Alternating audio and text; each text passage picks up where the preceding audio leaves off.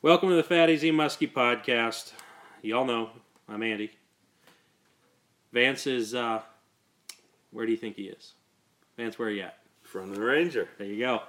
And Todd is on speakerphone. This podcast, Yes, sir. yeah, there he is. This podcast brought to you by Fat Easy Muskie Products. Check us out, fateasymuskie.com. Fat Easy Muskie Products on Facebook. Like us. I should be more active on that, but I'm also active, with just myself. I have so many friends requests all the time. It's busy. I got too many friends. I don't even know who they are. Oh, very popular. I'm very popular. But someone who needs more friends, it's Todd Young. Find him on Facebook. Poor guy. Yeah. I need friends, yeah. Yeah, Todd needs friends. Find him on Facebook. He's Muddy Creek Fishing Guides, mcfishingguides.com. The website is back up and running. We got that going. We had an issue over the weekend, but it's back. And Yeah, it helps when they get their payment. yeah, and that was not because he doesn't pay his bills. It's because other things change, and you don't always remember to update things. mcfishingguides.com, Muddy Creek Fishing Guides on Facebook, but Todd really wants to be your friend, so friend him. Friend request him. And St. Croix Rods. We've talked about it. You know it. Check them out. If you're in the market for a rod, be sure to look them up. And yeah, that's where we're at. This is a couple days after the Muskie Max show. We were hoping to try to get a Muskie Max podcast in. We didn't talk about it openly on the podcast. It is a good thing we didn't because there was absolutely no time to do it. At least not during show hours. It was busy. It was busy. So we're just going to give a quick breakdown of this crazy weekend we had. It started out with, Todd, you went down Friday to set up. This was a Saturday-Sunday show. Mm-hmm. So you went down Friday, and do you want to just kind of start it from there? Yeah, they were going to open the doors up at 1:30. I got there right about 1:30, jumped in, set some stuff up, had to get back to get my daughter off the bus. So I did the tedious stuff, I guess, setting up the backdrop and hanging the baits.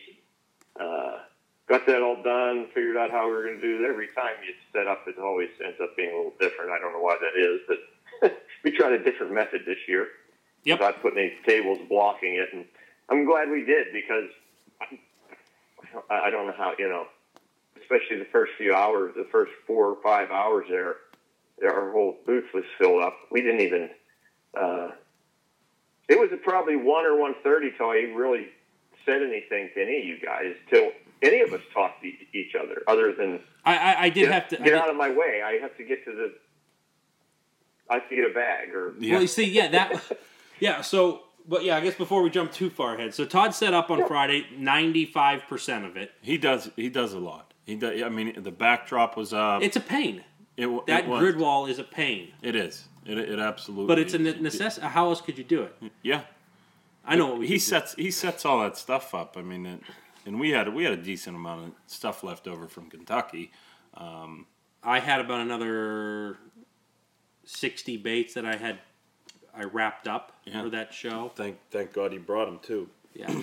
See, I was thinking next year, instead of having the grid wall, that's a pain. We're gonna just take the big Rubbermaid totes that we have, not have the hooks rubber banded or nothing, and dump these piles on the floor of baits. There you go. And then what we're gonna do is we're gonna charge admission, and it's gonna be $25 for 5 seconds. For 5, all you get. It's and like, you have to, this is like the old school basketball shirts and skins. Only they're all skins. You have to leap into the pile, and whatever stuck to you when you come out is yours for $25. There you go.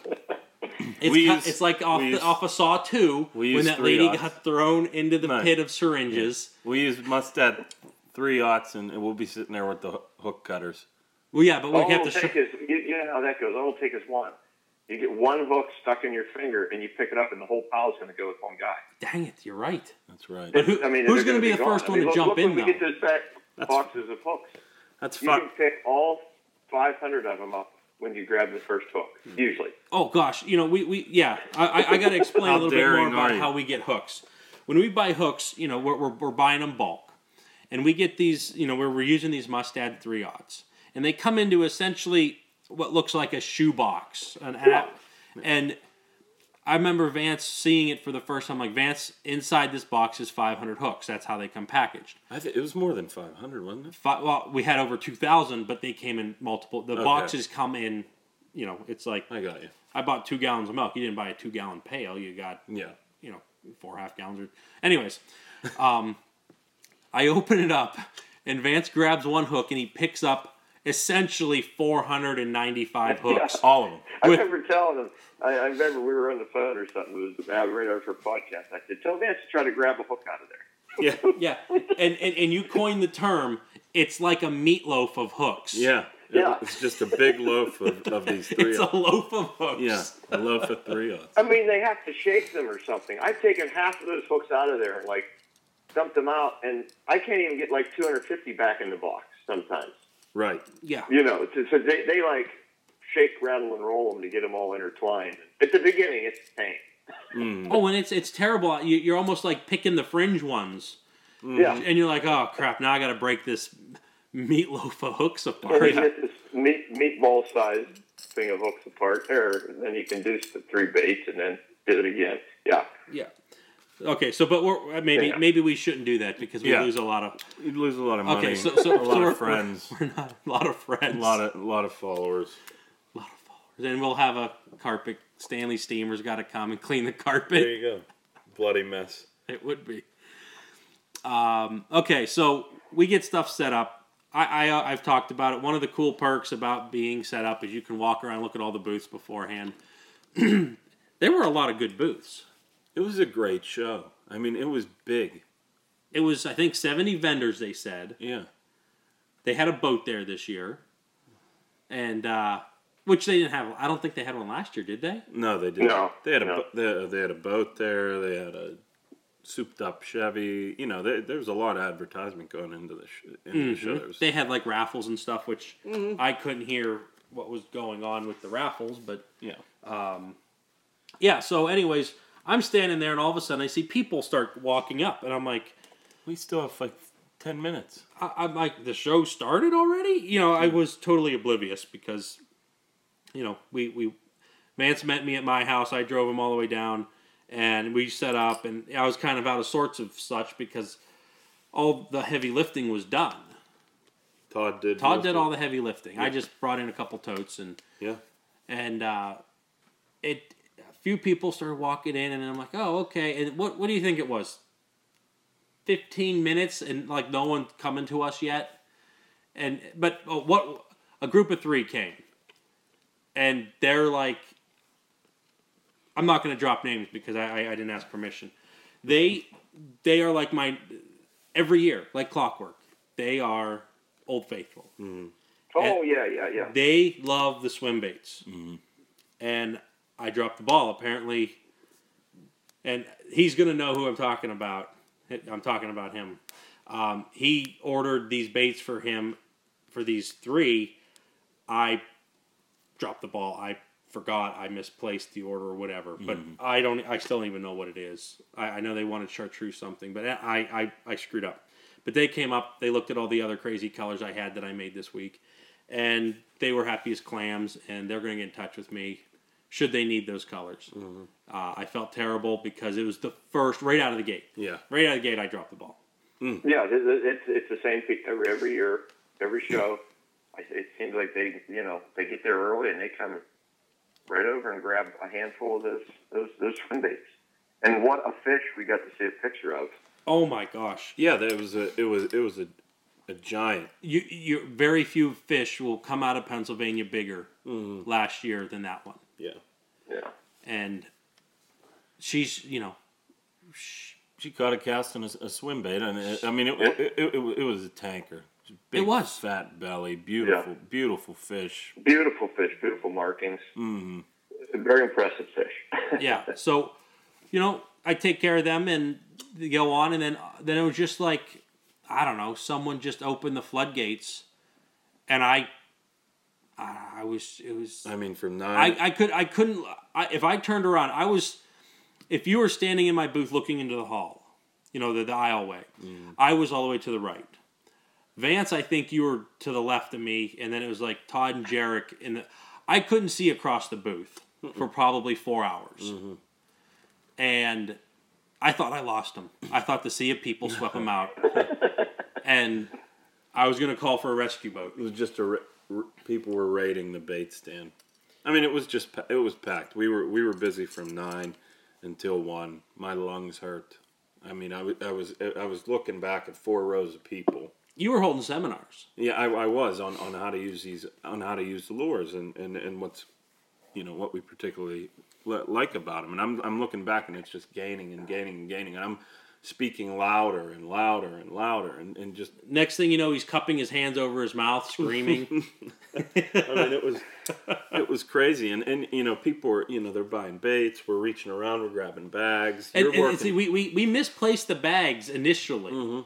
Because the bags, as I was describing where my placement was, the bags were like to my back, to my right on the table. I had a table running long ways like towards the hall. So we had like this horseshoe, which was really wide in the middle with little horseshoe legs. Yeah. And I was standing there. I kind of that's like where I get stuck. Because I want people who want to talk about rod holders. That was my job, dealing rod holders.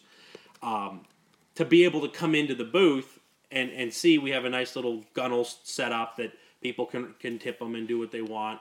And I can talk to people across the table. But the bags were all behind me, and I'd look over and I'd say, I got to get a bag, and he's squeezing it. Yeah. Like, okay. And then that went on for like 30 minutes, and I just said, take the bags, get them out of here, because I can't move. And but it was nuts. There was a time, I don't know why Todd worked his way over to me, but it was perfect timing because I had a guy, he got 4 rod holders. Right after I said, listen, I got to assemble these. He said, that's all right, I'll walk around. Another guy came, ordered 4. I said, I got to assemble these.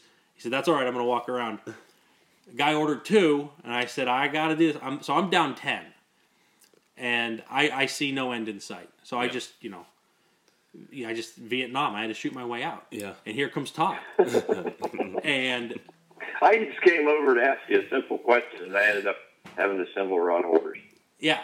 I got to the point where I had 2 assembled, and a guy, I'm like, all right, I got 2 of the 10 done. A guy's like, I'd like two of those slanteds. I'm like, without down east? He goes, yeah. I looked at these that were boxed up ready for the next guy to come back. I just handed him those ones, and I couldn't even tread water. But Todd came, we dug out, everyone was happy, and that was the crazy, like 1:30. It was nuts till 1:30, and yeah, I mean pegs were disappearing, colors were going. I mean it's. And everyone I talked to, every other booth I talked to, seemed to have said the same thing. They were, It was a really good show. People were from Butler up until then. I mean, it gets better every year. I mean, with who they bring in there and all that stuff and the seminars, it's really a good trip for the weekend if you guys are into that next year or whatever. If you guys are into fishing or anything, I'm sure if you're listening, you are coming out and just seeing everybody out there, seeing at any of those shows, you got the muskie industry right there. Everybody's there talking muskies and we had Rob Wasser came up. We made a little deal. He painted up 3 Raptors, one for Vance, Todd, and I, in that muskie pattern that we talked about a couple podcasts back. So he gave them to me, and I had a whole bunch of people around. I'm like, okay, I'll look at these, but I can't do it right now. So he comes back around. I don't know. It could. You have no focus on time when you have no time. I mean, it could have been the next day he came back. I don't remember. Yeah, it was. It was after 1. The first time I really looked at my phone to see what time it was, and I was already tired. I was already sort of wore out. As Vance said, I mean, my voice is still recovering. You talk, and I always feel bad. We get to see people there, and you get to talk to them for just a second or two, and a whole bunch of people are standing there, and somebody asks you a question about this. Sometimes sometimes I feel like after the show, I'm like, oh my gosh, I was really rude to that guy. But it's overwhelming for us too. I mean, I'm used to going fishing and taking guys out. This is a little different when there's like all kinds of people want to talk about trips, and if you don't get to talk to them, they might go book somewhere else. So you want to take care of everybody, and we could not have done that we would have been in horrible shape with only 3 people. Yeah. I mean, all 4 of us. Jarek, our fly guy, I mean, he moves baits, talks fly trips. He had a nice little display of flies. Yeah. Yeah. It's just it's a crazy time. We're not being rude. Most people, I think, understand when there's a whole bunch of people there. And I have all the clients that I took out last year and year before. They're looking through the book. They're looking for their picture, and they want to talk a little bit. And some of them rebook. But you got to keep moving. But it's so much different when you go. The weekend before Vance and I were down in Kentucky. Kentucky. We saw this happen to the booth right beside us in Kentucky. It's a local guy. There's the muskie thing is divided up.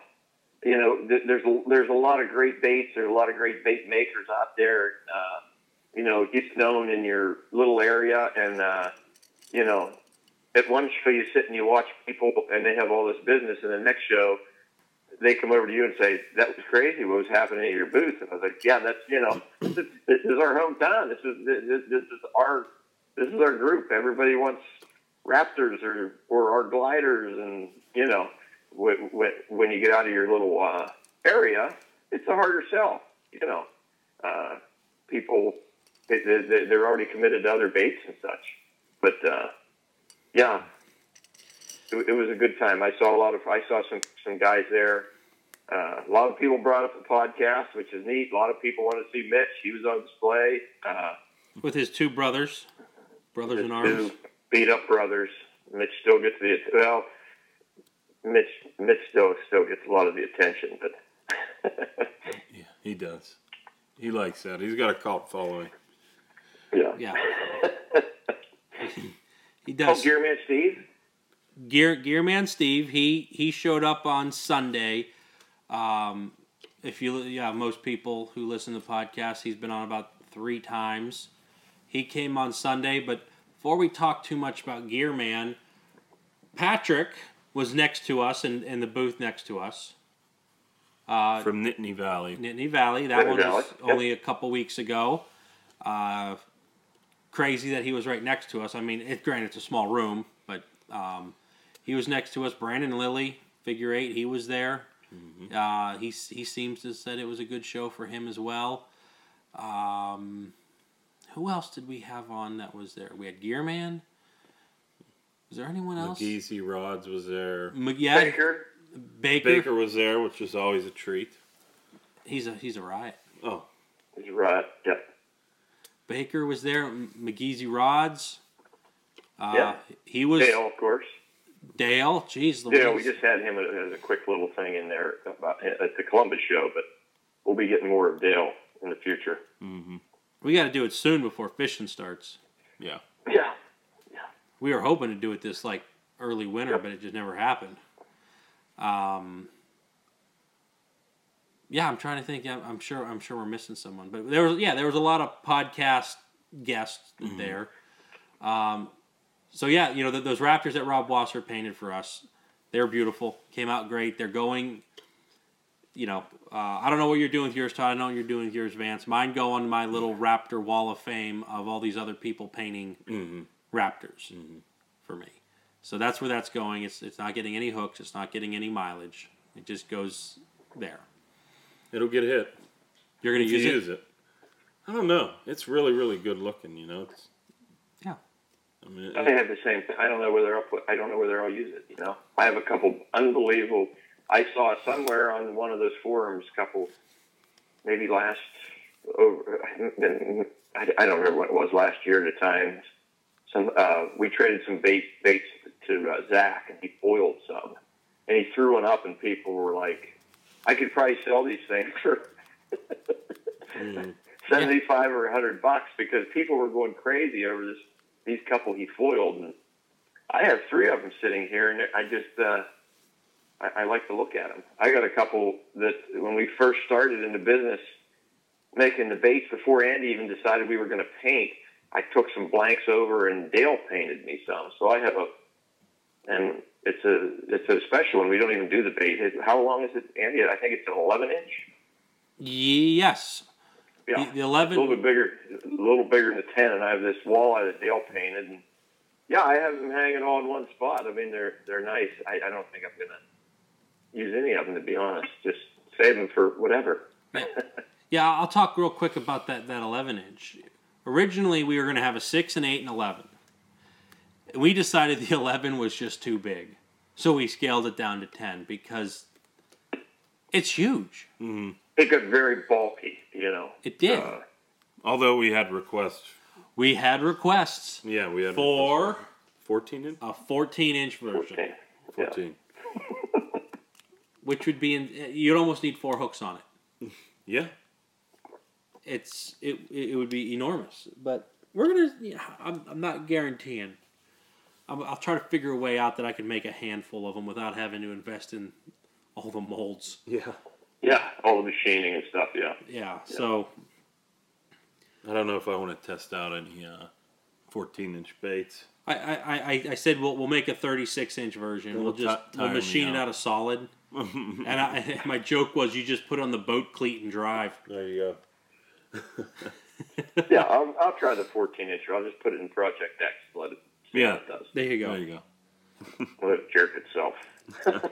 Yeah. So I had and all this craziness going on in the booth about who knows about halfway through. well, are you talking about what happened today? Yes. Okay, I'll lead in with that one. Okay, go ahead. I had a guy come over to me, and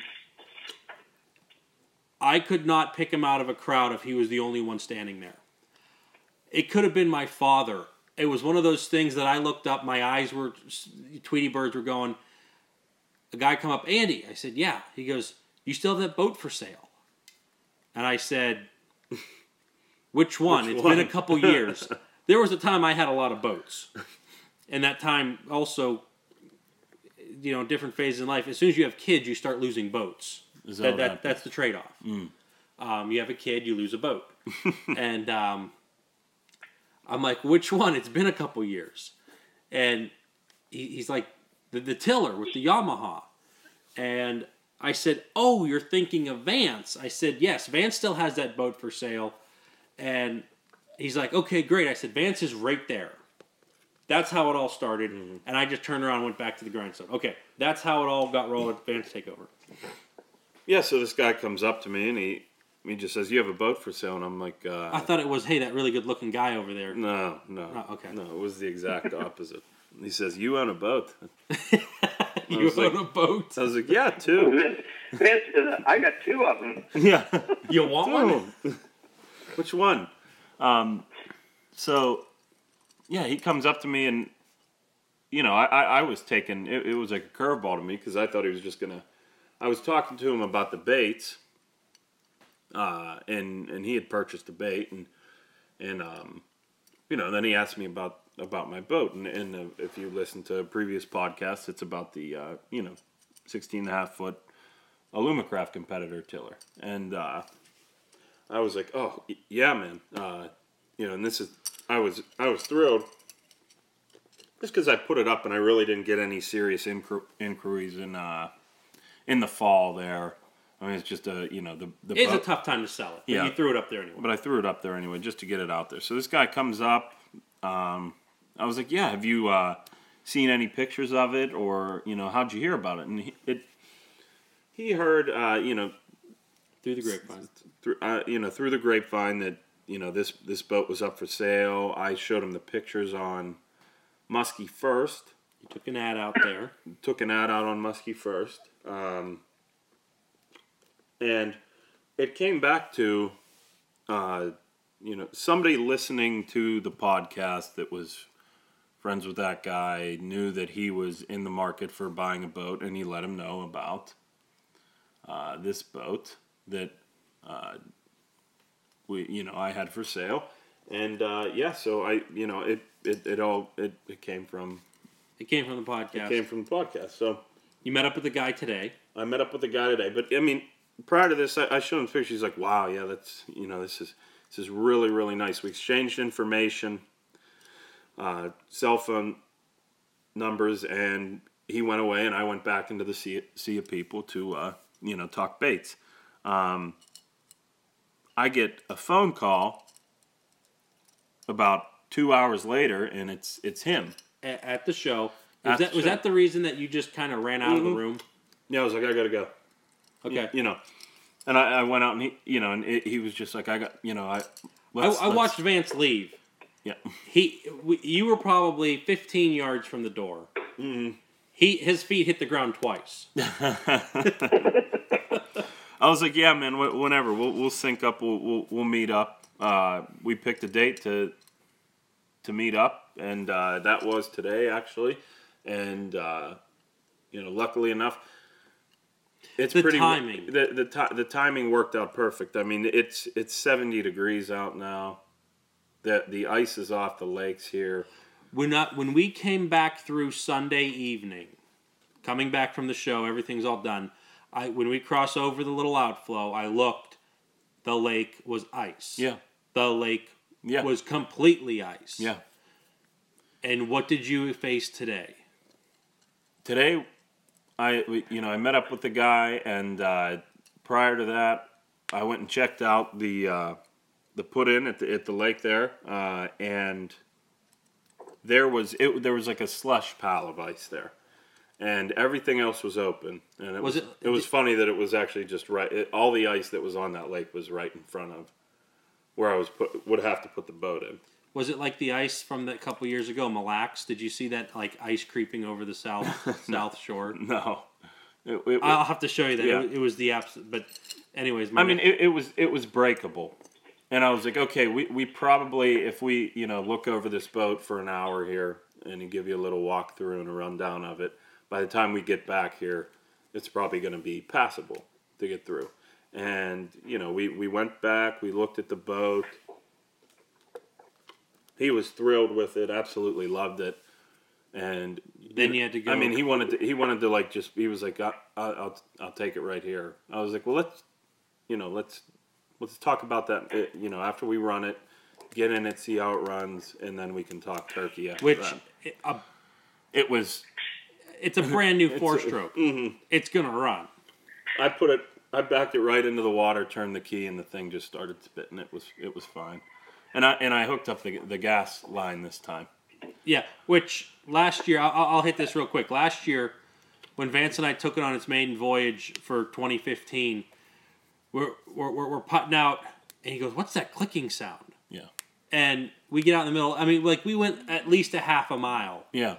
And he looks down and he goes, "Oh, I never plugged the gas line in." He plugged the gas line in. The clicking went away. I'm like, how could you have gone this far with no fuel line hooked up?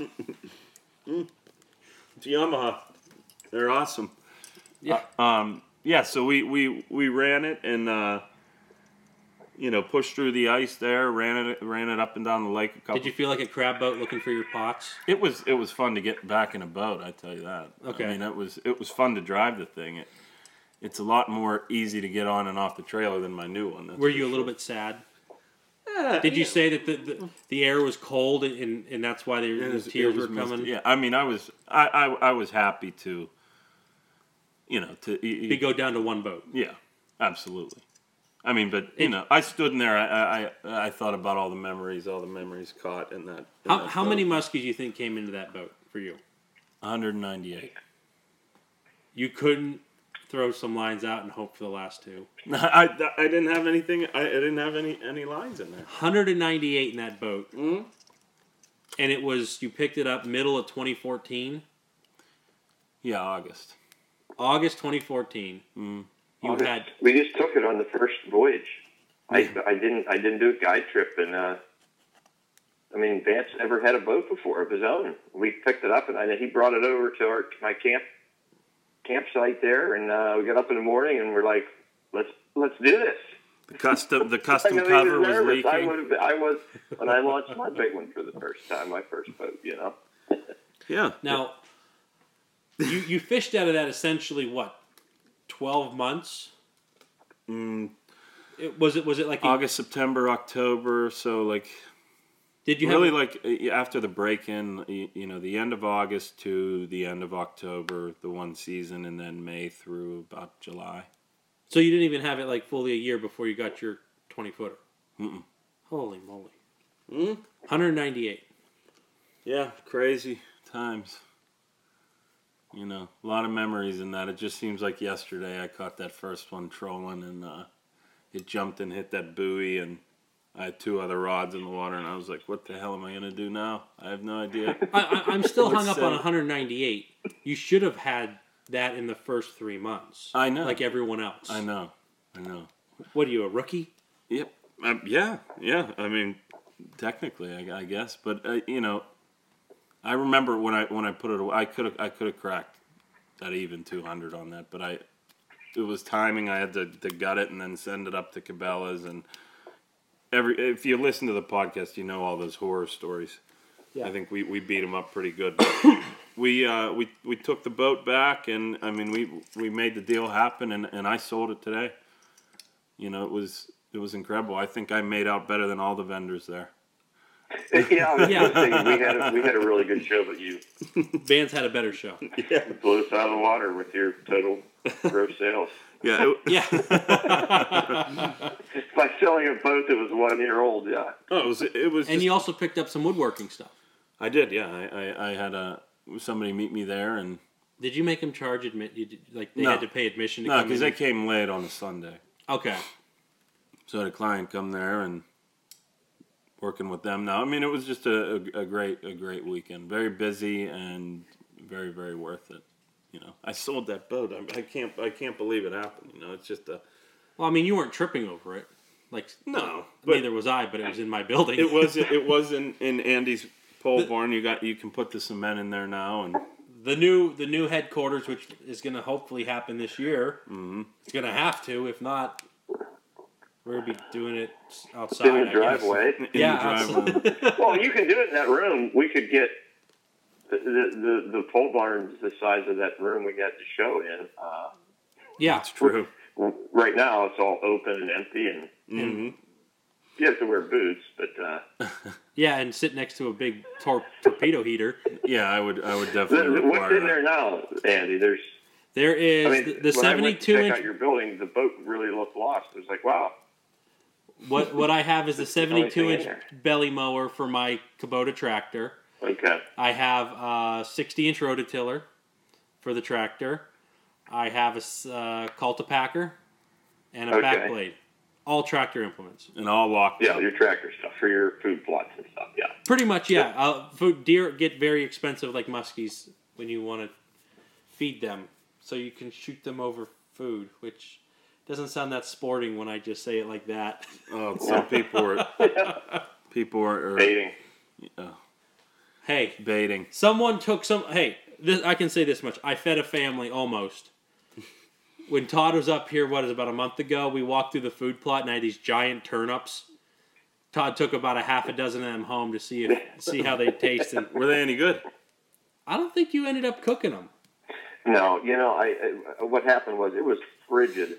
I put them in the truck, and that night I forgot about them. And the next day, or actually, it was a couple days later, I opened the tailgate, and they were sitting there, and they just turned a really dark black color because they were frozen solid. It was like 0 degrees.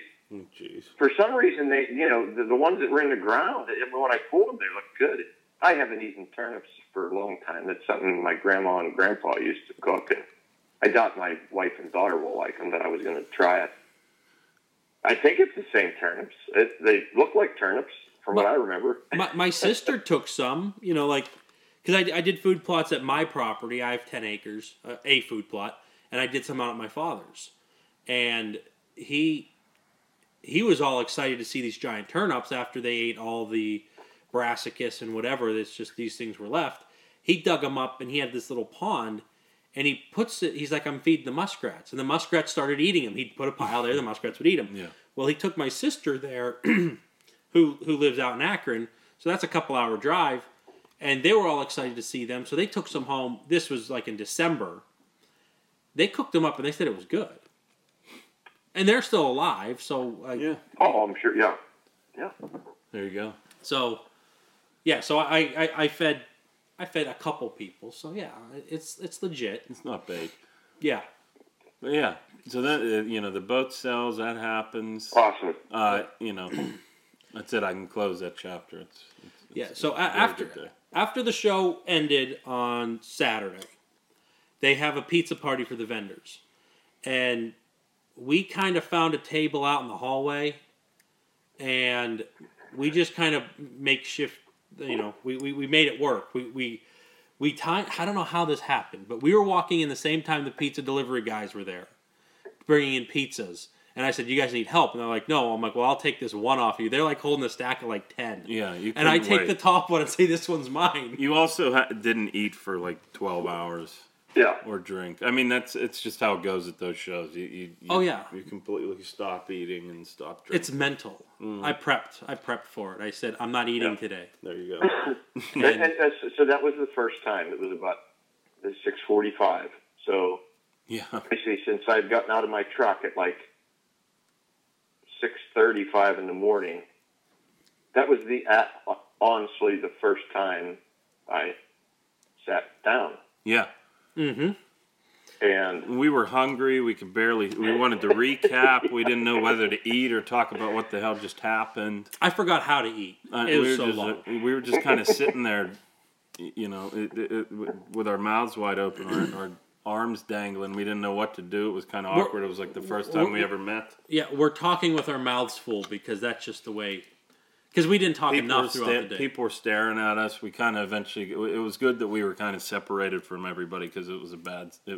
Well, that also the people were moving away from us. Mm-hmm.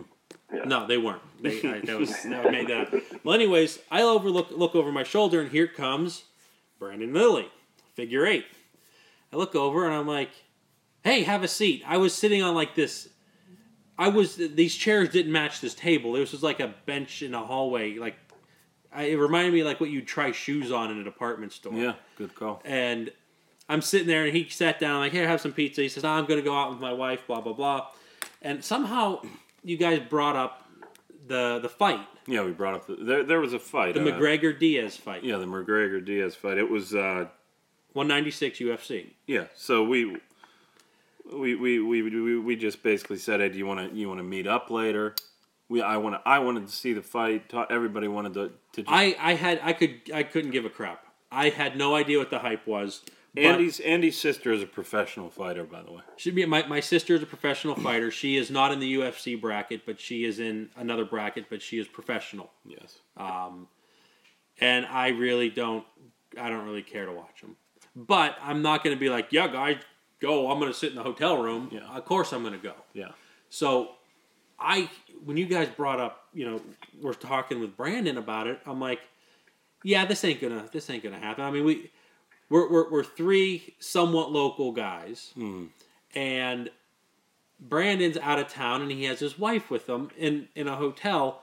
And I didn't think, I'm like, "No, he's not gonna come down," and we're just whatever. So I owed the guy a beer. you did owe him a beer. He did bring that up a couple times. I brought it up frequently. Yeah, because he was thirsty. Because if you didn't listen to the past when we had Brandon on, and he's from West Virginia, and I brought up 13-9. It was an epic pit upset against WVU, and he took that to heart, and I felt bad. So you had to get him a drink. had to get him a drink. So it's like we get done with the pizza party. We go back to the room, our hotel room, which wasn't at the hotel that the show was at. It was across the street. It was, I don't know, what do you think? 1.5 drives of a golf ball? yeah. And If you're terrible. if you can hit the pavement, it's going to go all the way to the That's other true. one. If you're like me and you hit the water because you think it's fishing. There you go. So you send them a message on Facebook, and we just kind of start walking over, to the hotel, the DoubleTree, and we're like scouting. We're just like, is he coming? And we're three guys. We've met him literally for a few minutes. You talked about the UFC. All bundled up because it's a little bit chilly, and we're standing in between cars. It's a very shady scene at this point. It is. Yeah. It's dark. It's dark outside, and I'm like, this doesn't look good. Yeah. We're not criminals, but it's still, it's like we're luring him out of his room. Come on out here. Come on, we talked to you on our show. Yeah. You can trust us. So we like go into the lobby and we're like debating where to stand so it doesn't seem so creepy. Mm. And he ends up coming down and he was nice enough to offer to drive us, which made sense because our cars were All the way. 400, 500 yards away. Yeah.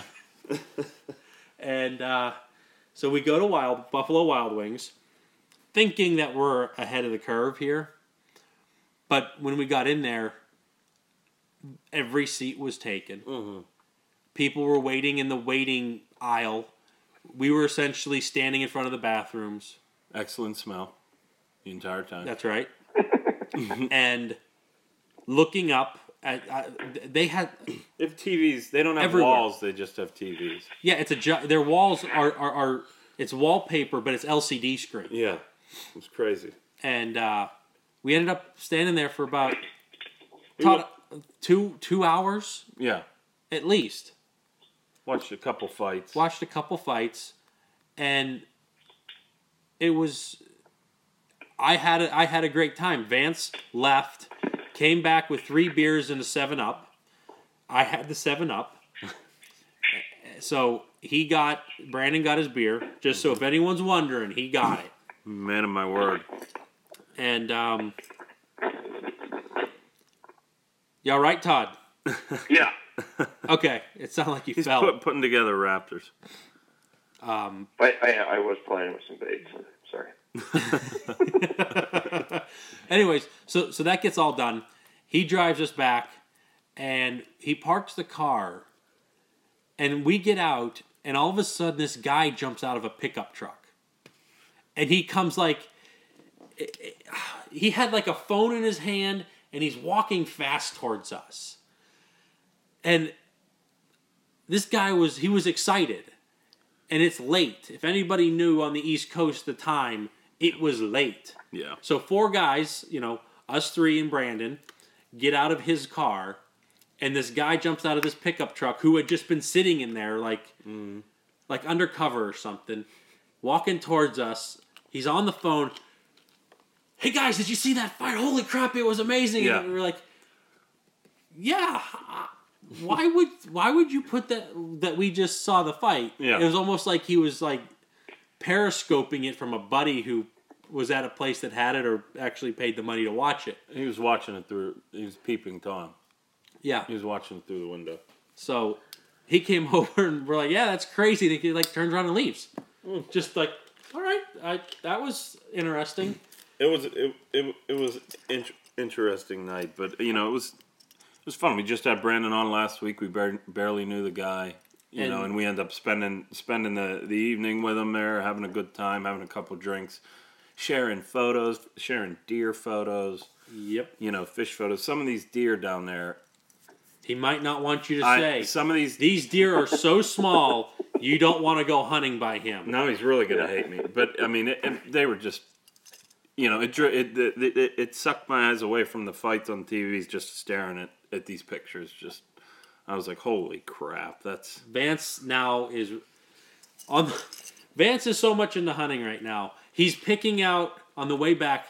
You were like, look at that deer. Look at it. There. Boom, boom. Hey, there's a tree stand there. I never used to do that on the drives, and you guys would always do that.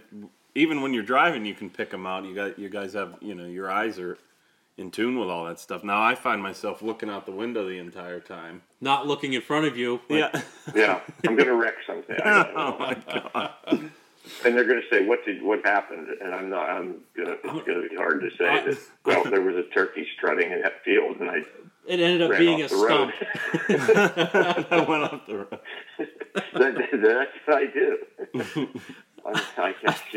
I failed to can't help but negotiate look. the corner officer. Yeah. There was a rock that I thought was... There's a gobbler coming in. Didn't you see that big long beard standing there? Yeah. What do you think happened? Yeah. Yeah. Yeah. Yeah, that's it was good. It was a lot of fun. Yeah. It was a lot of fun. Unfortunately, we had to stand again. I mean, I'm still recovering a little bit. I'm just not used to days like that. Jeez. Yeah. Yeah, they're brutal. Gearman Steve. Sunday, Gearman Steve made his presence. Nice. Yeah. You and Todd have not seen Gearman. I've seen him for about 3 hours back in, what would that be, August? And luckily I half remembered what he looked like. Nice. And Sunday was relaxing. You know, we had a nice steady flow and we could talk with some people and what have you. And Gearman picked up, he picked up a few baits. He got some tackle bags and whatever. And I get a text today from him asking about the warranty on the baits. He had a picture, and I got this when I was driving. I had my kids, I just picked them up.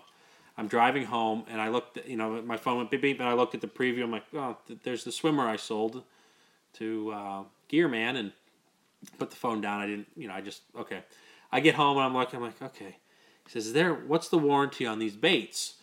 And I'm looking close. I'm like, what are you talking? He told me he was going to move the one belly hook up because he wanted to drag it on the bottom of the rivers. And so he had that wired up there and stuff. And I'm like, oh, I see what he's talking about. The little eyeball is peeled off the bait. Mm-hmm. Okay. So I wrote back something to the effect of, well, the warranty, I said that the bait's been tampered with. So like the warranty's void or something like that. Mm-hmm. and then I explained to him, the eyes suck. It's rubber. You're trying to attach an eye to rubber. Well, he says, oh, it's understandable because these were hitting it. And he shot me 2 muskie photos. And he, as far as I know, he's the fastest person to catch a fish on an AZ bait that he picked up this show season. Yeah. Which would have been 26 hours maybe. Yeah. Who knows when he caught him, but it was under 30 hours, I can tell you that. I think it was today, wasn't it? It was today. He picked up. Yeah. No, wait, I'm an idiot. That would be under 48 hours. Yeah. Yeah, I was thinking today's Monday. So he got a couple fish. I didn't get the final report on all of that, but he picked up a couple and he was showing me the eye. Yeah. Now it's a one-eyed bait. Yeah. Still getting hit. Still getting hit. His eyes matter. Yeah. I mean, but he picked up a bait and he went out and caught a dandy. I mean, the one was a really nice chunker. Yeah. I mean, you can fish for them all year round here in PA. They get really, really nice now. They get there this time of year, and it was just cool. He picked them right up, went and used them, and bang. Yeah. Yeah. So that kind of. I'm trying to think if there was any other thing that really pertained directly to us in the show season. Todd, am I missing anything? No, I mean, other than just, man, thanks for the support. Jeez, we had a lot of people talking podcasts. A lot of people talking to us about, they like it, they want us to keep doing it. Some people I would have never guessed, were saying things to me, and they're like, oh, I just love it. Listen to it when I'm at work. Listen to it when I'm in the car. Listen to it here. So I mean, that's great. If we're not talking, if we're doing this and no one's listening, there's no use doing it. But yeah, everyone's like, no, keep going. We're having fun with it. Yeah. So that's awesome. that kind of wraps up our show season, unless something else pops up. Yeah. What have you? But it slightly changing gears. I'm not gonna say who these people were, but most people will figure out who it is when I talk about these 2 guys were coming from the South. Kind of like what Todd and I talked about with driving to Ohio. We almost got creamed by that semi-truck because for whatever reason people were hitting their brakes on the highway, and it was an Akron, I believe. Yeah. And so we escaped that one. But these 2 fellas, and they had a third amigo, which was a lady. Mm-hmm. They drove up from a southern state. They think they had 250 miles. I think, was that right? About 250. I think it's probably about 320. Okay. No, 350. 350 miles. And We're making it really easy for people to figure out. Well, hold on. We're not going to use the names. Which, by the way, these two people were on the podcast. oh god. And we didn't mention them. Yeah, that's right. Yeah. So these individuals, I love hearing stories because they're always good. Mm. They pull in and they said that they packed up their trailer. It's a little enclosed trailer with all their stuff they needed. They drove up here, which I asked them. They said that they were gonna. They're done with their shows. They don't have to worry about getting permits and this and attendance. They were going to relax, just real nice, make it up here.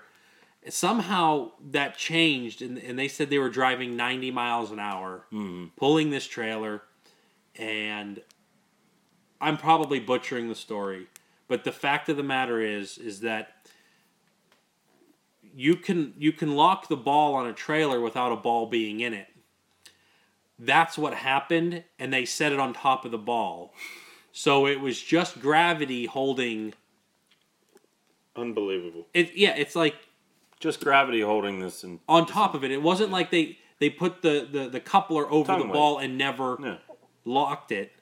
It was worse than that. It was locked, so it could never go on the ball. It was sitting on it. They drove the whole way here like that. And made it.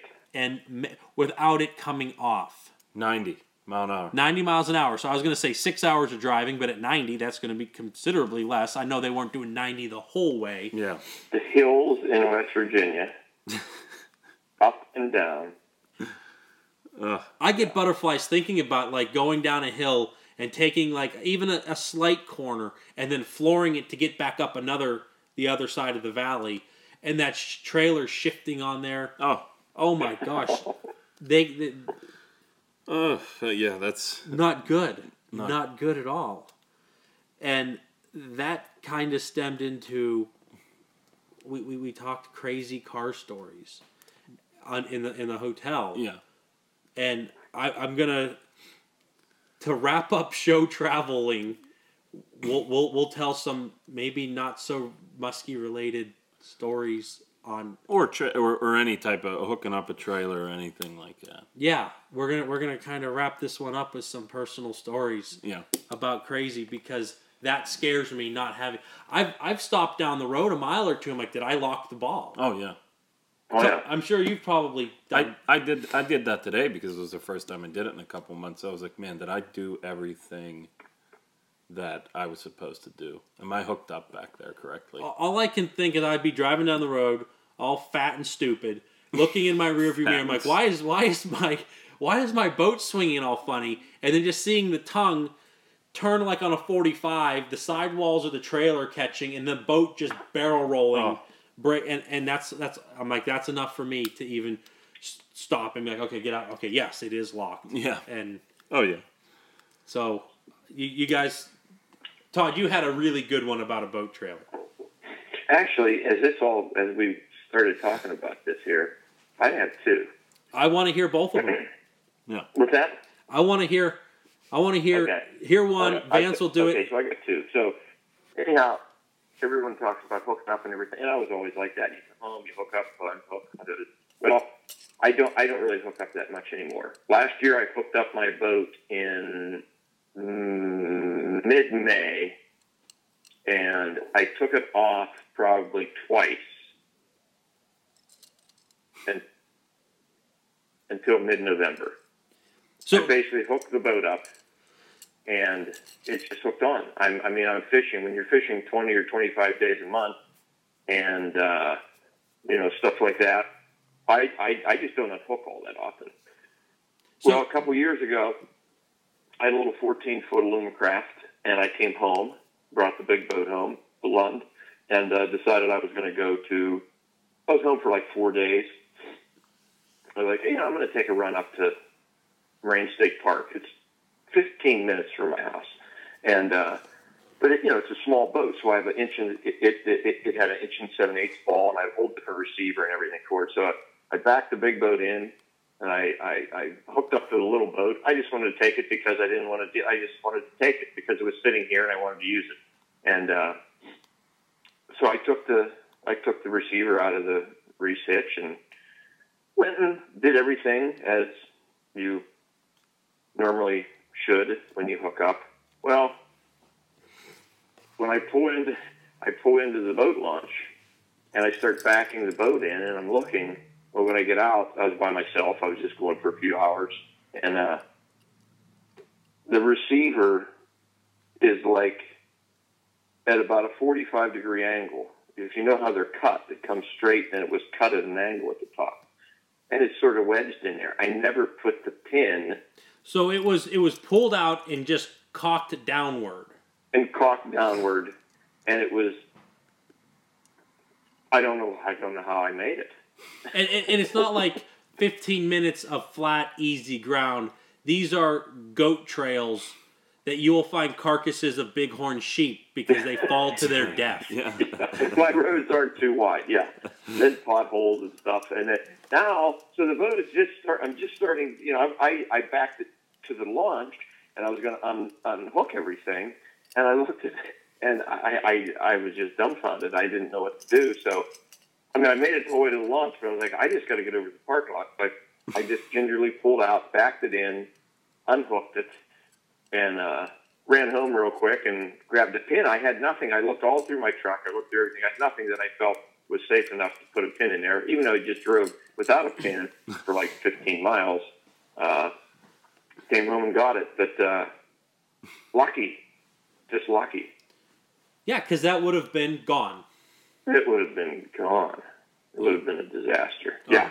I probably would have risked it. I would have been like, let's see. I did it once. I'll just go slow. I'll do it in reverse, so you're pushing it in. I didn't even... I mean, all I had was like a screwdriver. I'm like, I'm not putting a screwdriver in. I mean, looking back now, I guess I could have put a screwdriver through there and used couple of wire leaders and tied it in there. Probably wouldn't have went anywhere. The boat wasn't that big and stuff. But, yeah, I just backed it in, unhooked it, and said, I'm just going to go get that pin. And I came back, got the pin... And which wasn't the pin. There was a locking. That's how this all happened. I had the locking thing on there. I didn't have my keys with me. I'd already unhooked it, and I did something else. Put the new one in. I was like, I got to go get the key out of the big boat so I can unlock this. So I can lock this thing up. It was one of those locking mechanisms. You had to have the keys to lock it or unlock it. The locking pin. The lock into the Reese hitch, and I got sidetracked and got excited and went fishing, and but and you paid for it. I just got lucky. I made it. Did you catch a fish? Nothing happened. Yeah, did you catch and our other one, you guys have not heard this story. My good friend David Feck was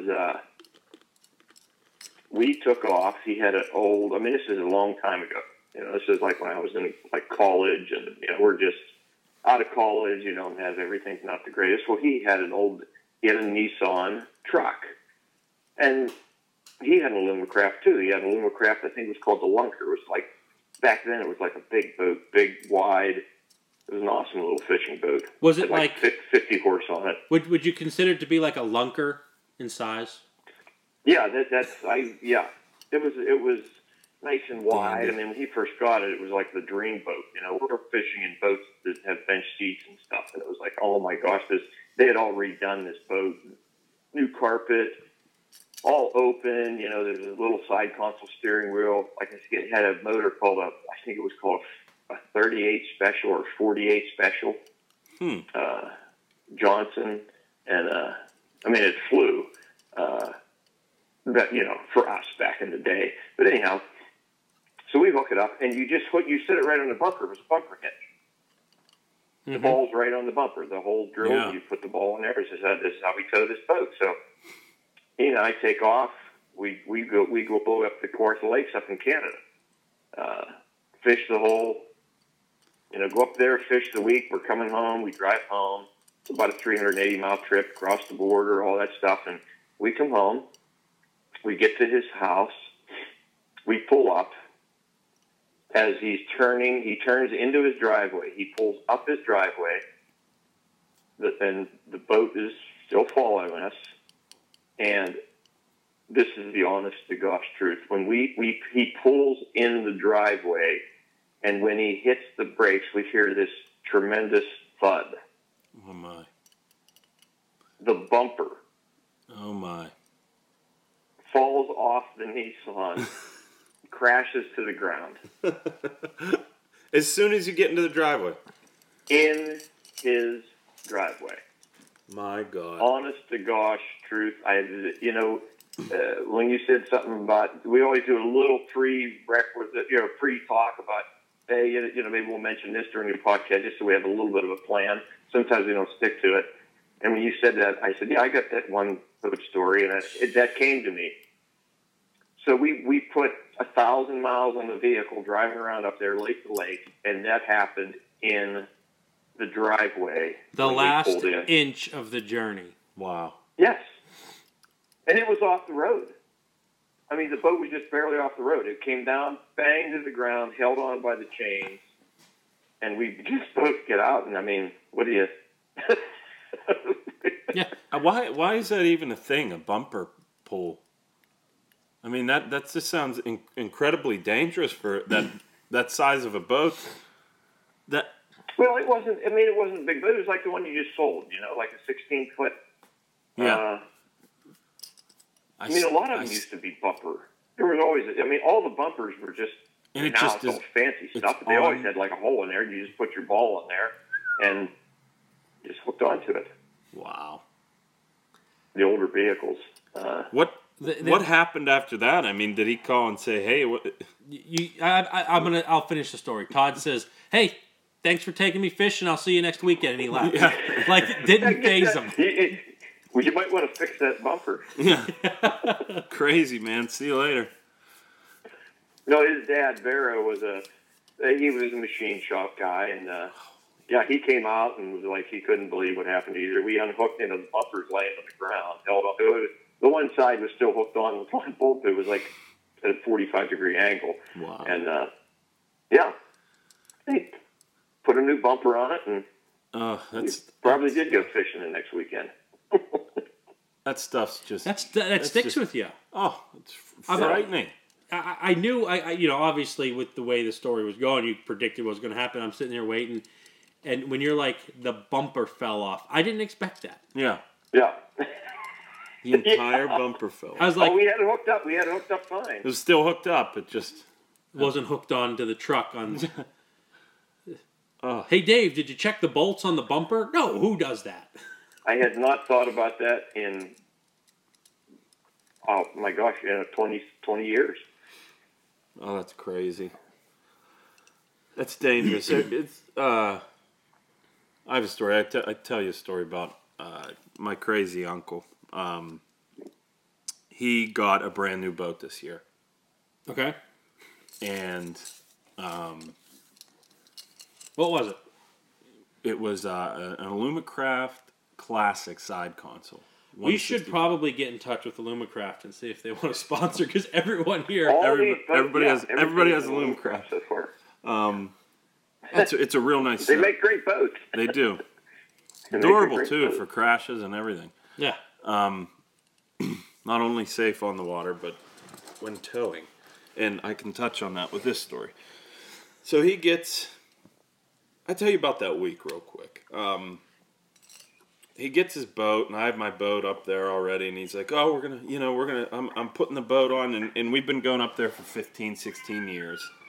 And, it's his when I was younger, we always begged him to get a bigger boat for us. I mean, we started out with a little one, and he finally got one. Well, I already had got mine, so that, shock factor really didn't happen. But we would always just, give it to him a little bit, because he never pulled the trigger and got this new boat. This is the boat. He got it. He got it. It's the big week for this brand new boat. He put 10 hours on the motor, and he backs it in. He puts it on the water. He goes out, he's fishing for 1 hour, and he's like, man, something's going on with this boat. Well, he opens up his compartments in the back where the batteries are and all that stuff. They're filled with water. He'd forgot to put the plug in. He's been out there for how long? An hour. I mean, it was just the like, was it swamped? Yes. I mean, he said when he got back on plane, it shot that water out, and he got back to the docks okay. Okay, so but the entire like hull and everything was just essentially the boat was swamped, but it was just like those ads you see for different boats that he was floating on flotation. Pretty much. I mean, from what he was telling. Just the foam. Okay. Yeah. So that's all filled up, and when he's getting back to the docks in a panic, he nicks the prop. Okay. Okay, so the boat is now filled up with water, and he nicks the prop. Well, all in the first hour. Yeah. Later in the week happens, and there's a tradition when we always take the boat out, and we have to do it on a specific night, and it's always nighttime rather than waiting the next day and doing it. So he goes to take his brand new boat out at night. Mm-hmm. He has his son with him, my cousin, and another gentleman.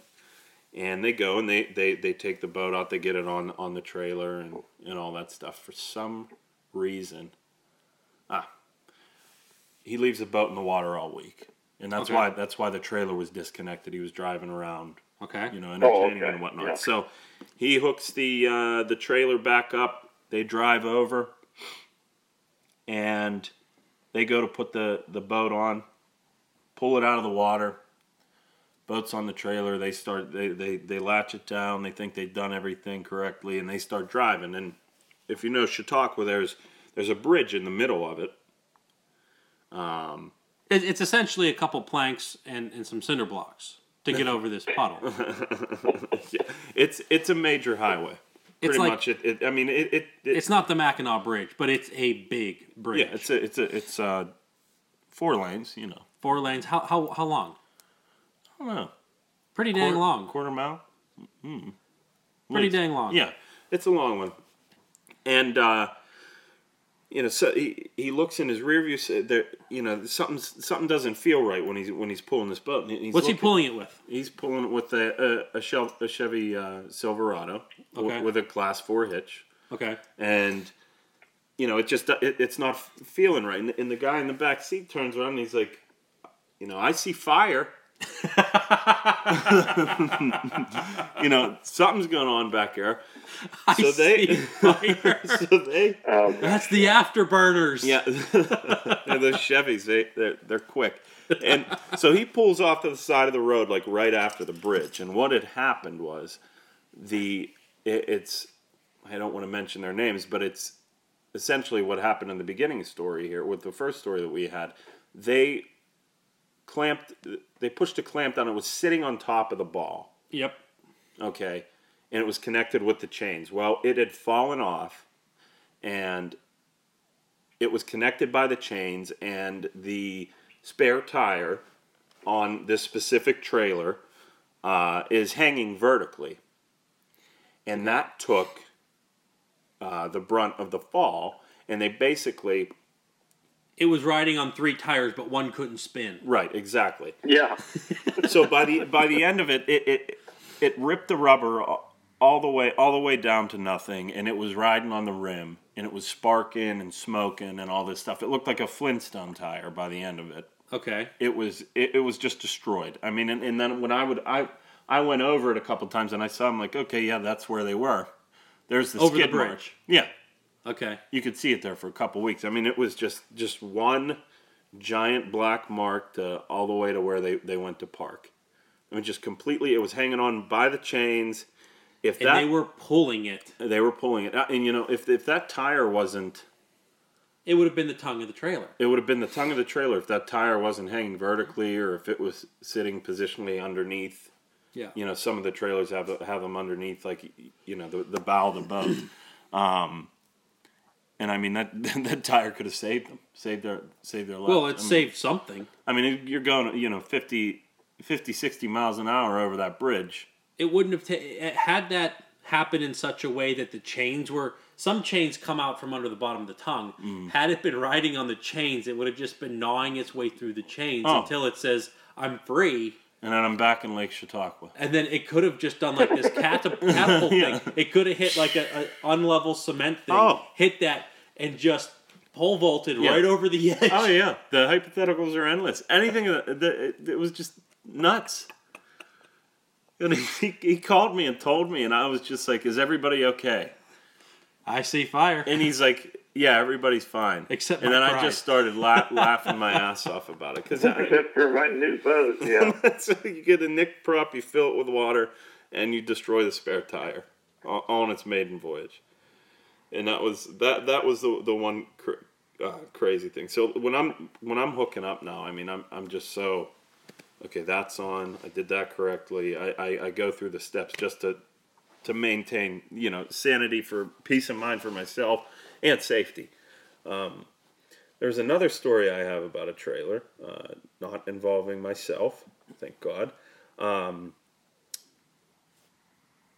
My girlfriend's father bought a little 14-foot, rowboat with a 9.9 on the back of it. It had a trailer that was... Was it an Alumacraft? No, it was not an Alumacraft. Okay. Oh, This one's not an Alumacraft. Well, somebody had, I think like maybe the Amish or whoever had this boat that sold it to him. Was it carved out of a solid piece of mahogany? Yes, it was.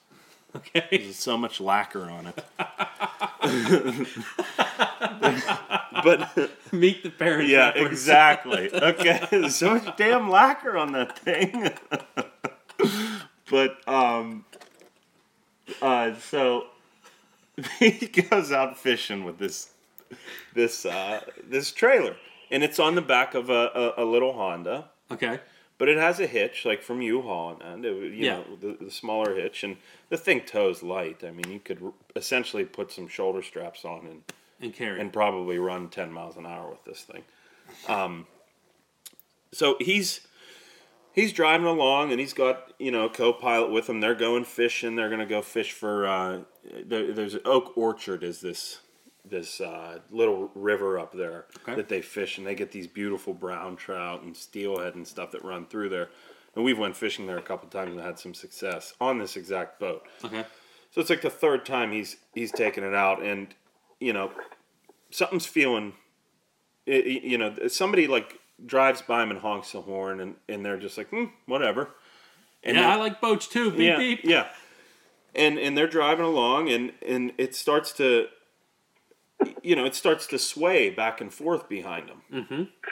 And he was describing to me in his correction, he saw it, he slowed down, and he gasped back up because somebody was tailing him pretty hard, so he didn't want to cause an accident. He didn't want the guy to rear end him, so he hit the accelerator again to pull off to the side of the road, and when he slowed down, the boat was on the driver's side, going up the road, riding on the tongue. Okay. And sparking and arcing like right to the right, and it essentially parked in front of him at like a 45-degree angle. It fell off the hitch, Past him.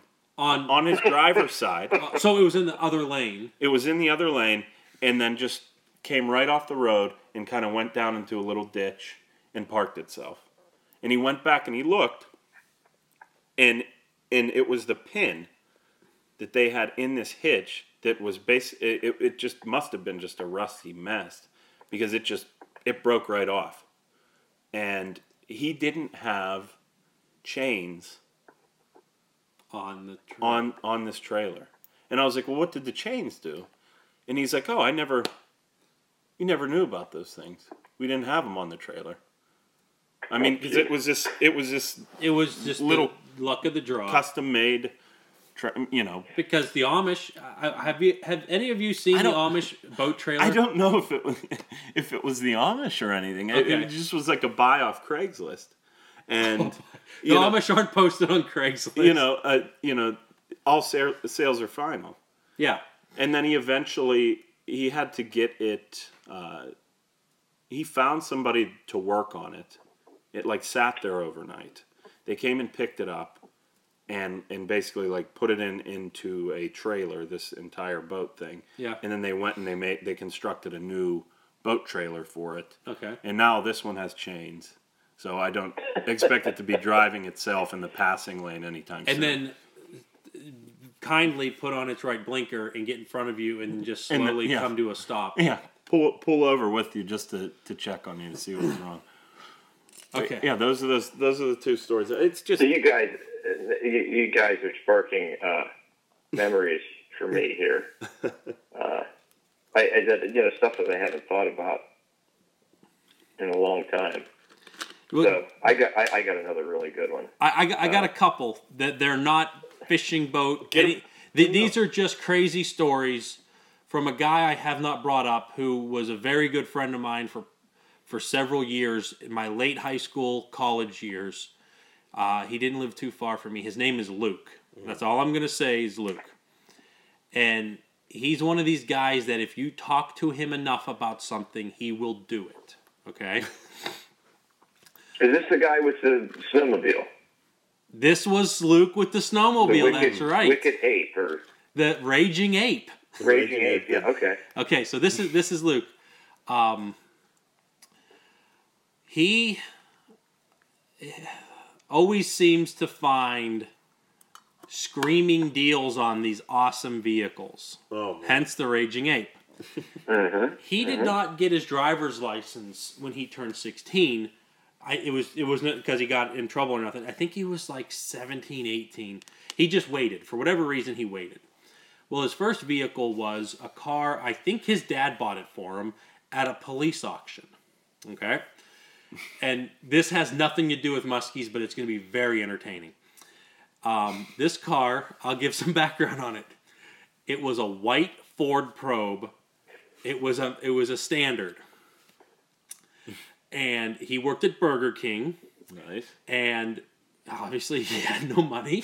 Oh my god. So to make it nice, we pulled it into my parents' garage one night and we masked off what essentially would be where we painted 2 blue racing stripes up over the hood and down the trunk. It looked like those Shelby Cobras. Oh my god. Only it was a Ford Probe. I don't know how they passed inspection because it was like he'd put it in reverse and there were no reverse lights, so he'd have to like flick a switch. No. He had to, it was awful. It had hood pins. I'm like, this thing's for racing. He goes, no, the hood don't latch. So that's important. Not so much for the story I'm going to tell, but just to give a background on this Ford Probe. Well, once he got used to driving, because anytime someone gets their driver's license, the first couple weeks you're really slow and you're like you're unsure of vehicles and anyways, once he got done with that, he was a wild man. And I have dirt bike and street bike stories. I could do 17 podcasts over. Yeah. But this is the Ford Probe. And where I went to high school, his dad had like a little wrecker shop where he would go and tow cars and take them back there. And it was maybe less than a mile, but it was in the town, so you're not going to go above 35. Well, he had just got new tires on the car because, as anyone could imagine, a high school kid with a standard, he was burning out at every single intersection he could. Yeah. So he needed new tires. So he went to the little local shop, got new tires on it, and he was doing something. This is what he was doing. I remember now. He had to put antifreeze in his car because it had like a leak. Okay? And he was in a rush to not be late for school, so he did not put the hood pins in. Mm-hmm. Well, we go out after that day of school, and he parked near me, and I looked, and all of this... His hood was no longer beautiful with white, and the white wasn't that nice to begin with. Everyone could kind of envision what this car looks like. Yeah. But the spray paint that I did with the nice blue things was really nice. Oh my God. His hood was all twisted. In some spots, there was probably 3/4 of an inch of Bondo busted out of this thing. I'm like, Luke, what did you do? Oh my. And he says, pretty much what I said. I had to put antifreeze in this morning, blah, blah, blah. So I didn't put the hood pins in, and I thought I could drive slow enough to school. Oh my God. He got halfway to school in this In the 35. hood? The hood flew up like Tommy Boy. Okay. And it kind of like deformed the hood. In the wind. And it just Wrapping over the windshield. So he's like, I freaked out. He goes, so I just ducked real low and looked in the And he gap could look- between, and he drove looking through that 2-inch gap Yeah. to where he could pull off. He put it down, and he lost the pins to connect the hood, so he had vice grips that he clinked onto these hood pins. So That's a mean front end, man. oh. Anyways, that led into this. And this is how it's going to relate to muskie fishing. We were kind of dating, I guess, if that's what you call in high school, going out with these girls that went to Slippery Rock University. We were seniors, they were freshmen. Ooh. And we would carpool once a week down to see them. They lived in the same dorm. They were best friends. So that's like Todd's exit. So that's how it relates to muskie fishing. Instead of taking it right, I take a left. So he's like, yeah, I just got these new tires. So he's like, yeah, after school. And I'm just like, okay, whatever. Yeah. I don't care. You're in high school. Yeah. And so after this just happened that morning, we met at my dad's, the family shop. That's where I work, a machine and welding shop. And I said, meet me here at this time. We're going to go. He goes, okay. So he's like, I'll drive. I got these new tires. I'm like, all right, perfect. He pulls in like an idiot. He comes flying in, downshifts 3 times, pulls the e-brake, floors it, swings this thing inside. I'm sure your parents were just thrilled. Well, they weren't there to see it. Okay. And it was on the road that he did that in. And he says, hey, I need, do you got any antifreeze? Because I'm low again. Now, it was just that morning. How much antifreeze is going I through have this no car at this idea time? how much he was dumping into the earth. Oh my God. I said, no, I don't. But what I do have is tool coolant. We can mix this up. It keeps our tools cool in our CNCs. So it must. He says, great. So we took and we put a lot of this stuff in his radiator. And you're going on a trip down a We're highway. going and you're- 60, 70 you're miles down the highway. There's probably a convenience store that has antifreeze up the We road. passed 5 gas stations and a Walmart to get to the highway. I mean, why get antifreeze if you have tool coolant? Because You gotta have money to buy dinner. I guess that you have to have enough tires to burn out and impress the girls. So- I mean, why not save $1 with this tool coolant that is clearly meant for motors? it's essentially 50 parts water to 1 part. It's like There it is. to 1 Yeah, I part. know what they're calling it.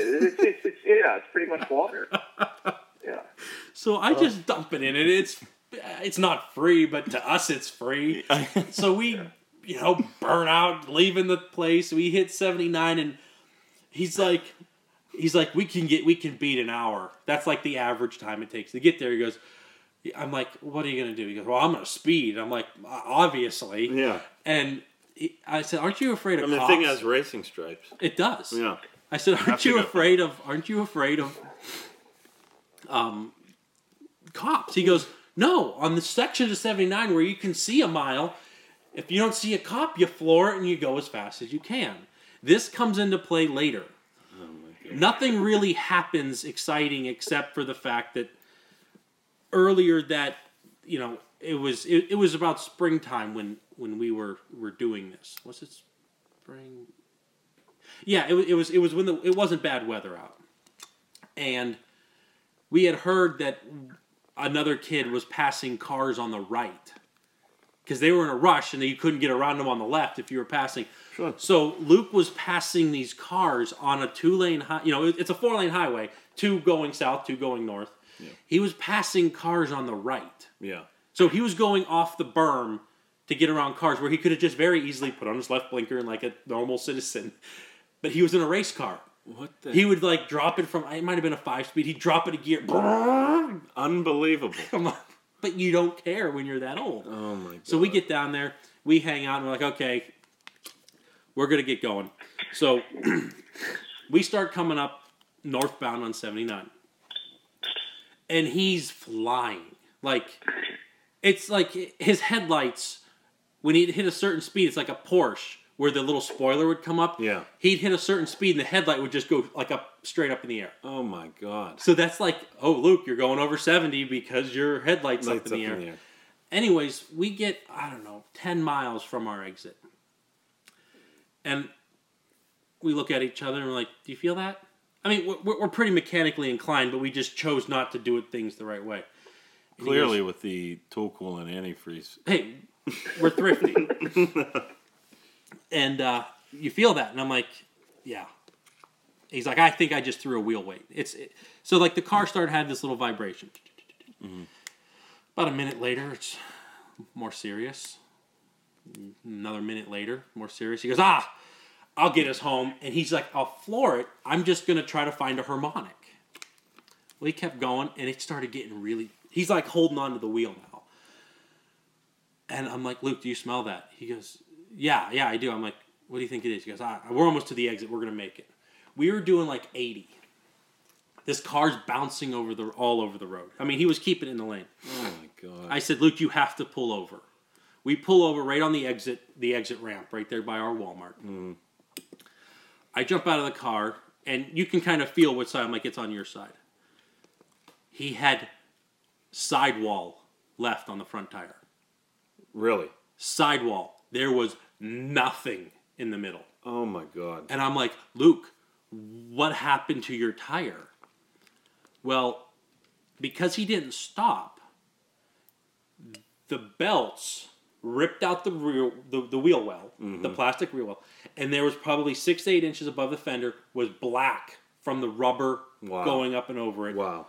And what he thought he had a bad coolant leak at first was now compounded with the fact that it tore the radiator hose. Oh my! There was like a hose there or something. It just ripped this, and it's spewing tool coolant on the highway. Not the tool coolant.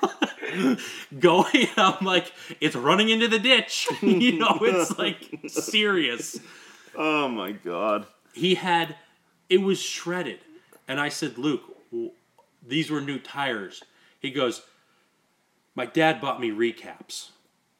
And it came apart on us. Oh, my. And I said, okay, pop your trunk. Let's get this thing off. His rim was so hot you couldn't touch it. Wow. So we pull out, and I'm like, okay, I open up the trunk. I get the spare. I'm like, Luke, you got a donut. And it says right on there, do not go above 45 or whatever miles an hour.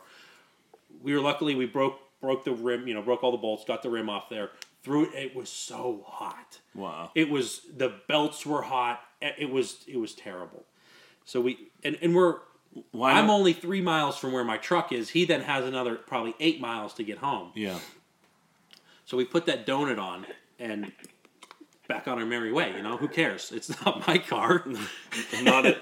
So we roll down the exit ramp and we hit the stop sign. And I look at Luke. I said, Luke, you do know with that donut, since it's on your drive tire, that one's going to get all the power. Because just like I explained with the reels, it's going to have less travel per rotation. I said, but by the way, Luke, you could probably do a burnout in third. He says, you think? Why did you? He dumped it in first. He just slammed second. And he just like double clutched this thing in third. And it went, chirp. And he was like, yeah, he was celebrating. Oh my gosh. He made it all the way to the shop. I got out and I was laughing. Yeah. He left the shop. Unbelievable. He got third leaving. Chirp. So the next day, he comes to school and I'm like, Luke, I see you're driving your dad's truck. He goes, yeah, my dad's taking the car down to where he got the tires and he's gonna ream them out because the tire popped. Oh my goodness. They gave him new tires, supposedly, because of the... But it was pure ignorance. It was pure ignorance. It was the tire's fault. And the thing is like when we tell that story about the donut, it was a legitimate donut. There's so many people come back and say, yeah, I put a donut on and it goes flat in 2 miles because they just don't hold up. Yeah. He had like several third gear burnouts with it. He was just lighting it up at every chance he could. No, because it was like newfound power. The best tire was in the trunk the entire time. Pretty much. And he was going so fast that the sidewalls had enough centrifugal motion force to keep it riding to where he just didn't take it off the banks and pull a Felix the Cat from Saturday Night Live. Yeah. Unbelievable. So that I have another Luke story where he almost got us arrested. I'm surprised you weren't arrested for that or pulled over. How do you get so lucky? I'll make this one quick because I know Todd has another story. When I was a senior in high school, it's about this, same time. There was a concert coming to Erie, and I got a bunch of tickets. And oh my gosh, that sparks another Luke memory. Yeah. And I was picking up what would eventually be my brother-in-law, my best man in my wedding, Luke. And none of us had a car that would really. Since I was kind of running the show, I had to take a car. My truck was just a single cab. I could hold 3, and I don't want a guy sitting right next to me. So my parents had this minivan. It was like the extra car. They had it for many, many years. I dubbed the name Rusty Krusty. This van had like 220,000 miles. Okay, it was like a Plymouth Voyager. Tried and true. Okay, and so whatever. I take Rusty Krusty. I go pick up Luke, and Luke gets in the car because that's just the rotation. And we get down to the stop sign at the end of his road, and he has a can of Pepsi. I'm like, okay, he has a can of Pepsi. He must want to drink whatever. So we go then pick up Chad. Then we go and we pick up Joe, and we're going. And Luke still hasn't started drinking his Pepsi yet. And I'm going to skip some of these parts that just really don't mean anything. And I'm like, Luke, aren't you going to drink that Pepsi? Because I'm starting to get a bad feeling. Yeah. And he says, nope, and he starts shaking it. Wild card. I'm like, what are you going to do? Why are you shaking that can of pop? And he goes, I'm going to throw this at someone. I said, no, you're not going to throw that at someone. While you're in the car? While we're driving. So then we get on Interstate 79. And this whole time, I'm thinking, how can I get Luke to not throw this can of Pepsi out the front passenger window, because those old minivans you could crack the windows a little bit but not open them. Yeah. But he could roll down the passenger window. Yeah. And I'm like, okay, how can I get him not to get me arrested? So we're going up 79 and there's a couple overpasses. I saw one. I'm like, I know how I'm going to do it. There's another overpass coming. I'm like, Luke, hang out the window, and I want you to throw that Pepsi at the overpass and try to hit it so we can see it explode. Oh my God. Well. He's like wedging himself out the window, and we're going highway speeds, 65, 70. And Joe, who, like I explained last podcast, he's a big guy. He's holding onto Luke's legs so he don't fall out. Wow. And Luke winds up, and he tries to time it, and he throws it.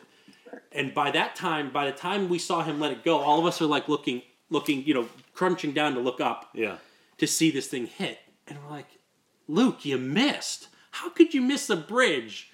We get the other side of the bridge, the Pepsi can hits the hood of the car. No way. Blows up. Are you kidding me? I swear to God. We threw a pass to ourselves.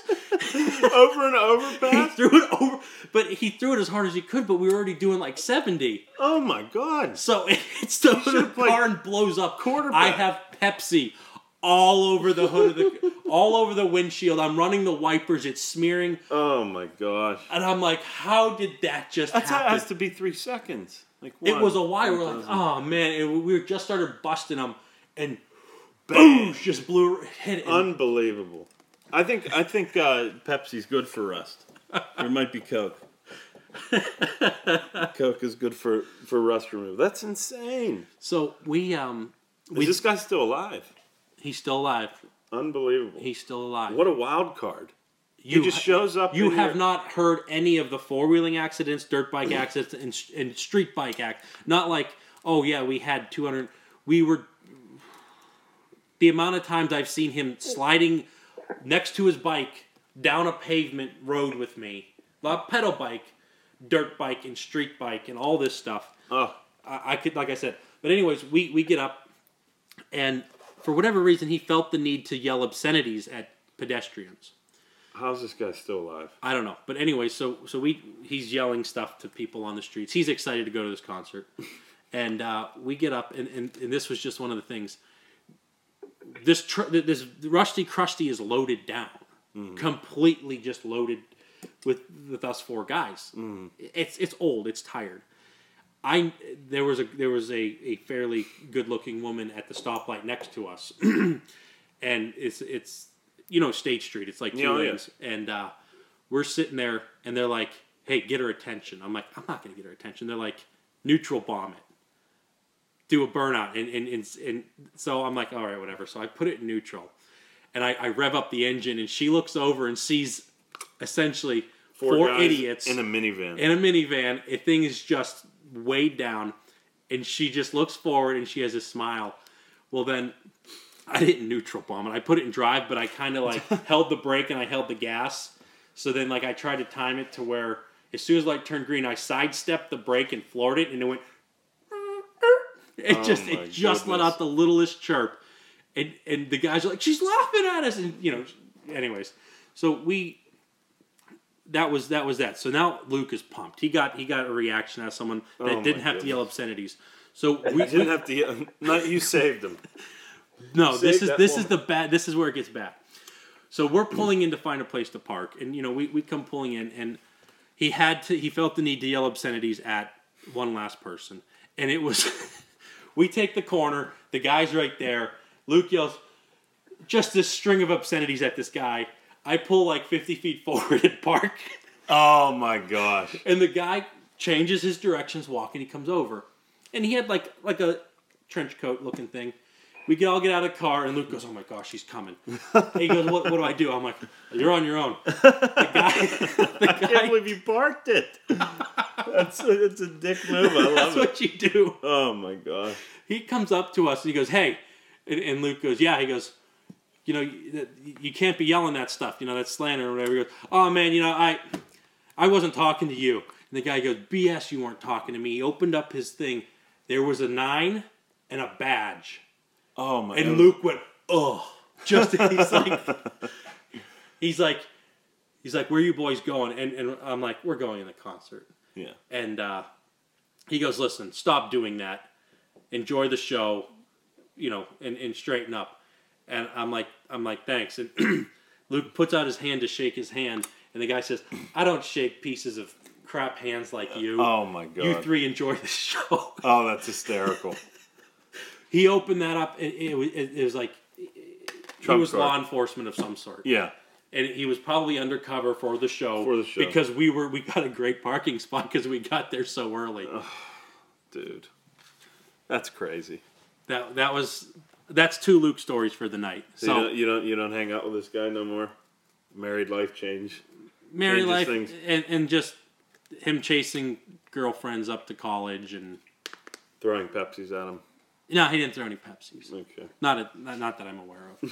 But anyways, okay, those weren't fishing related, but when it's pertinent, I will bring up. Well, they were Luke's entertaining. Story. Okay, Todd, you got something that could probably wrap up the show. Yeah, I got one more. So it's the same.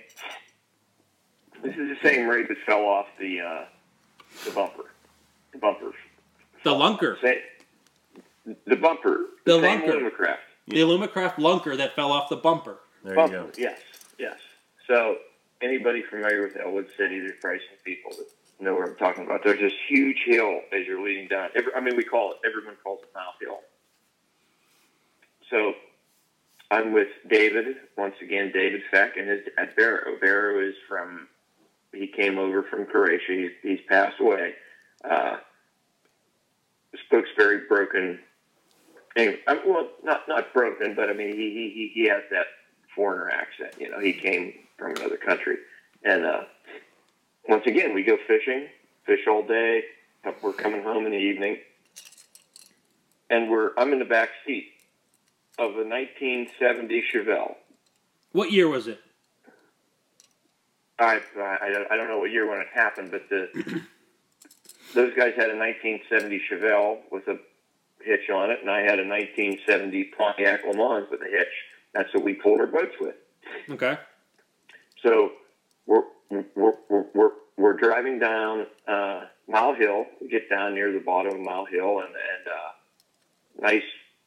It was an awesome. I mean, those were fun cars, and but we have a boat behind. I mean, we're done with the day's fishing. We're coming down, Now they had the same situation as Vance's boat, and my boat has the same thing. The spare tires hooked like perpendicular to the road, and like on a little bracket or something. And as we're getting down to the bottom of the hill, the people coming towards us, the one guy like honks, and I'm sitting in the back seat looking, and honks and he's waving, and we're all like looking out.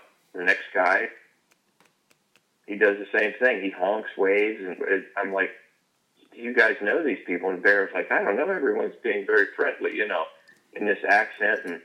And once you get down past the bottom, I mean, you come to this stoplight. So we pulled in this stoplight, and everyone is like honking at us and like waving and stuff. And the three of us are sitting there just, and we're talking about this. Like, what? Why is everyone honking? And I turn around and look. Here's the spare tire rolling down. It's rolling in it's a 2-lane road. Mm-hmm. The spare tire is coming right down the middle of the other lane. Like I looked out behind the boat and I saw it coming. The bracket broke for this spare tire, and it was just tumbling. It's just tumbling right along with us, like the same speed that we're going. So, but since the first car that honked, was that at the top of the mile hill or whatever? No. We were down near the bottom. We were down at the bottom of the mile hill, and we were getting close to the stoplight. Okay. I mean, this all happened in like maybe a minute span. Okay. It's just 3 or 4 people in a row start honking and waving at you, and we're like waving back, and I was like, do you know these people? No, I don't know. Okay, so everyone's really friendly, So it wasn't like rolling with you for a minute. It was broken off, and they were trying to warn you, and then when you finally noticed it, was passing. passing. I turned around. We stopped at the bottom of the hill at this stoplight. I turn around and look behind this light, and here it is coming, just right down the middle of the other lane. And I was like, oh my gosh. I opened the door. Please tell me it can't open it. I open the door. I take 2 steps out of the truck, or out of the Chevelle. The tire rolls right to me. I pick it up. I threw it in the back of the boat. Shut the door. We didn't even miss the red light. I was back in there before it turned green. That's a heads-up play. Yeah, That's a hell of it was just perfect. Were you driving? No, I was in the back seat. Did that thing carry some speed to it? No, it was going about as fast as we were. I mean, it was a little bit behind us because, like I said, I sort of turned around and I saw it coming. I was like, I know everyone's honking. I just opened the door, grabbed it, threw it in the back of the. I threw it in the front of the boat, and I was like, we're good. It's completely normal. Ain't nothing. That's normal. We just have our spare follow-up. Yeah, it's better. You get better gas mileage. Yeah. Crazy. Be safe out there. Always remember to hook up. Yeah. And if you have to check your bolts on your spare tire and your hood pins if you have them. Mm-hmm. Buy good tires. Always have antifreeze on you. If something don't seem right, don't ride with the person. That's right. And Pepsi is not a good window cleaner. Yeah. There you go. Crazy. I'll tell you, I got so many stories I forgot about with him. Yeah, it sounds like you could write a book of how to, you call it 9 Lives. Yeah. That's just nuts. That's scary stuff, carrying that, traveling and pulling a boat. It gets hairy. Always double check. Yeah, that's expensive. It could cost you everything. It could. Yeah. Insurance will go up, I can tell you that. if something gets claimed. Absolutely. All right, well, we'll wrap this up here. That's the end of the show season. That we know of. We'll get back to fishing soon. Excited for that. I got a lot of work to do this summer, so I'll sit out another summer, guys. It's. I don't want to put the hurting on all the fish for you guys. We'll have some good stories for you. Yeah, not. We'll get you up there. We'll get you up there. Something good. Oh, all I have to do is wait for when you say tomorrow is the day. I'll be like, all right, Yeah. I'm gonna strut my stuff, guys. Yeah. I'll get up, but there's just a lot of working on the new home for the baits, the podcast, all that stuff. But all right, FattyZMuskie.com, Fatty Z Muskie Products on Facebook. Be friends with Todd Young on Facebook. MCFishingGuides.com. Muddy Creek Fishing Guides on Facebook. And Vance does not plug Instagram nearly as enough as he should. Check us out on Instagram. Thank you. And St. Croix Rods. They make fishing rods for fishermen. Check them out. And please consider them if you're in the market. Might have a guest on next week. We don't know yet. Yeah, but we got a whole slew of guests we can have. Mm-hmm. One of them's got to be free. One of them's got to be free. One of them. If not, you're going to hear us. Maybe we'll talk some more stories. Maybe we'll do controversial. I don't know. We got a lot of stuff we can talk about. So stay tuned. Thanks for listening. Good luck fishing, and watch how you tailor your boats and everything else. Goodbye.